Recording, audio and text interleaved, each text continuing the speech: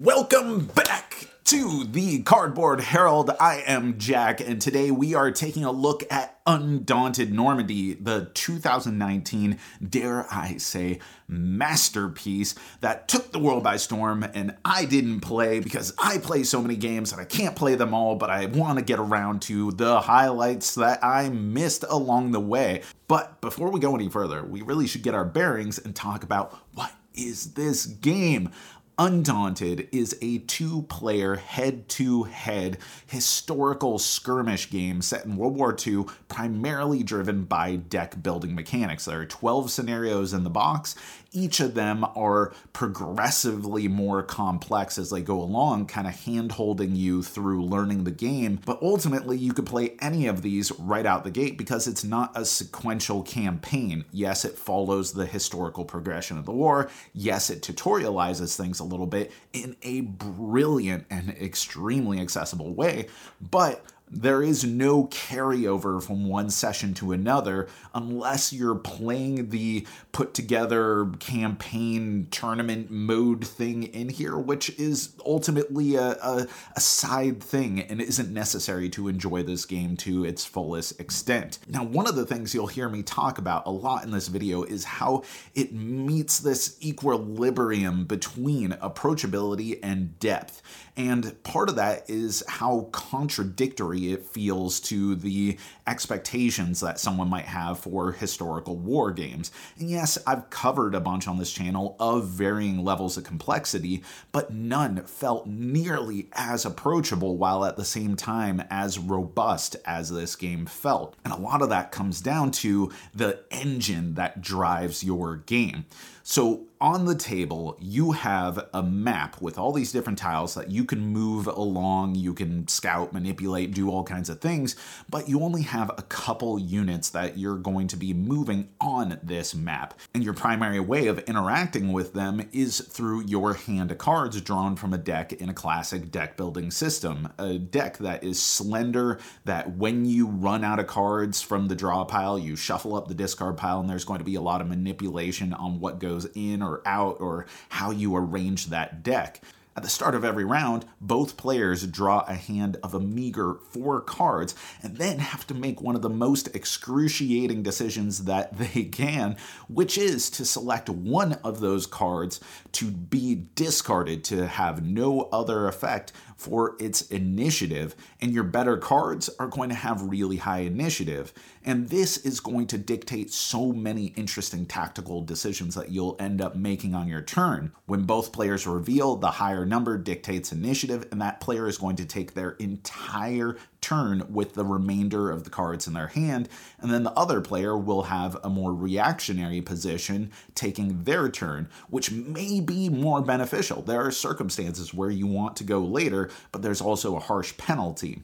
See, when you are taking your turn, you then get to use the remaining cards, and each card, aside from Fogs of War, which are these cards that are accrued in your deck for a variety of reasons, mainly through scouting out more spaces in the board, but are ultimately just wasted cards. You can play a card and resolve one and only one action on it, and if that card corresponds to a combat unit, such as Rifleman in Squad A, then you are going to do that action with the unit on the board.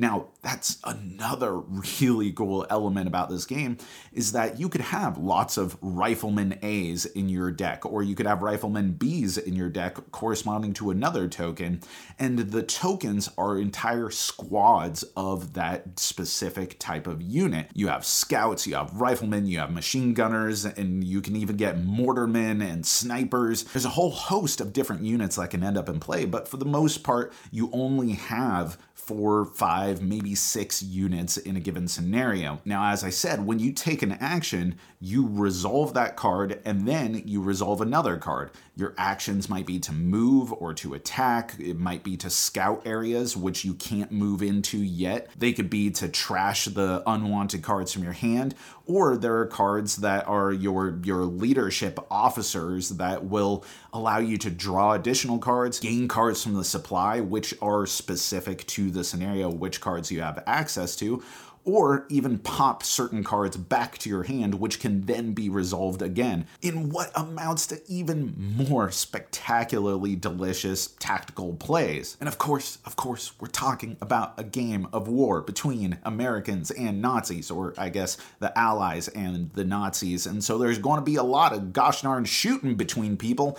So when you take an attack action, it is incredibly simple, but so powerful and so meaningful, and again, rife with so many simple but meaningful decisions. You choose what unit's going to attack, you target a unit anywhere on the board, and then you calculate their defense value. Well, that's the base defense value of the unit's token itself, plus the defense value of the tile that they're presently on, because being in a forest or being in the middle of a city might give you cover, and then you add the distance, the number of tiles that you count in between your unit and their unit, and that is the target that you need to meet or beat to inflict a casualty, which when you do, if you are successful in rolling this 10-sided die, or even multiple dice, if you are doing an attack that allows you to roll multiple dice, then that opponent has to rid their deck of one of the cards that corresponds to the combat unit that you inflicted this casualty upon. If that is in their hand, they must remove it from the game from their hand. If not, then it must be from their discard pile. If not from their discard pile, then they must get it from their deck. And if they have no more cards corresponding to that unit in their deck in its entirety, then they have to remove that combat unit from the board, only able to respawn it if they get another one of those cards into their deck, draw into it, and play that card for an action, spawning again at the spawn point. It's so thematic, it's so interesting, it's so consequential. This is what I'm talking about. So if you went first, then that means you could potentially rid one of the 3 remaining precious cards that your opponent has to work with as they're playing out their turn. But on the other hand, if you're going second, you can wait to see it and have more information before you play out your turn. A small pool of cards each round, easy to carry out actions on the cards, but so much weight on each of your decisions. And that's the major theme of this game. It's something that feels rich and authentic without feeling dumbed down. I feel like I'm getting this full-on experience that is full of so many great decisions and risks and strategic plays, both in how you build out your deck and acquire new cards and focus on different units, but also in the immediate reactionary tactical decisions that you're making in relation to your opponent. As soon as you set up, you're off to the races, and it is this nail-biting sequence of turns, and it just ends with you wanting to play another mission with that opponent back to back to back to back. And this comes through brilliantly in the mission structure of the game. You have asymmetric layouts, you have asymmetric access to units governed by the scenario that you're playing, and even within a mission, there are so many viable strategic avenues through which you can approach your objective. Now, am I going to walk this back now that I've used the M word? Well, yes, I do think it's a masterpiece, but it is a game that is heavy conflict. So obviously, if you just hate the idea of heavy conflict, you really can't get behind historical, particularly brutal historical war themes, then this is not going to be the game for you. But if you're someone who's always wanted to play in this world of nuanced and interesting historical war games, but you felt like it was a little too opaque, a little too inaccessible, or on the other hand, you are someone who absolutely loves this genre but want to see how it can be condensed into a very simple, approachable form that doesn't sacrifice much of the meat that you associate with the genre, then Undaunted is absolutely a way to go. I am shocked, I say, by how gosh darn good this game is.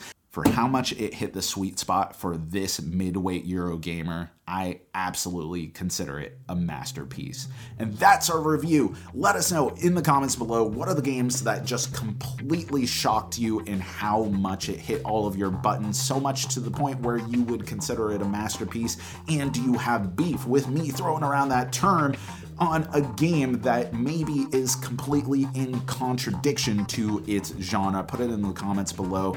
And as always, thanks for watching, thanks for supporting, thanks for being an awesome community. You know that I've been Jack for the Cardboard Herald.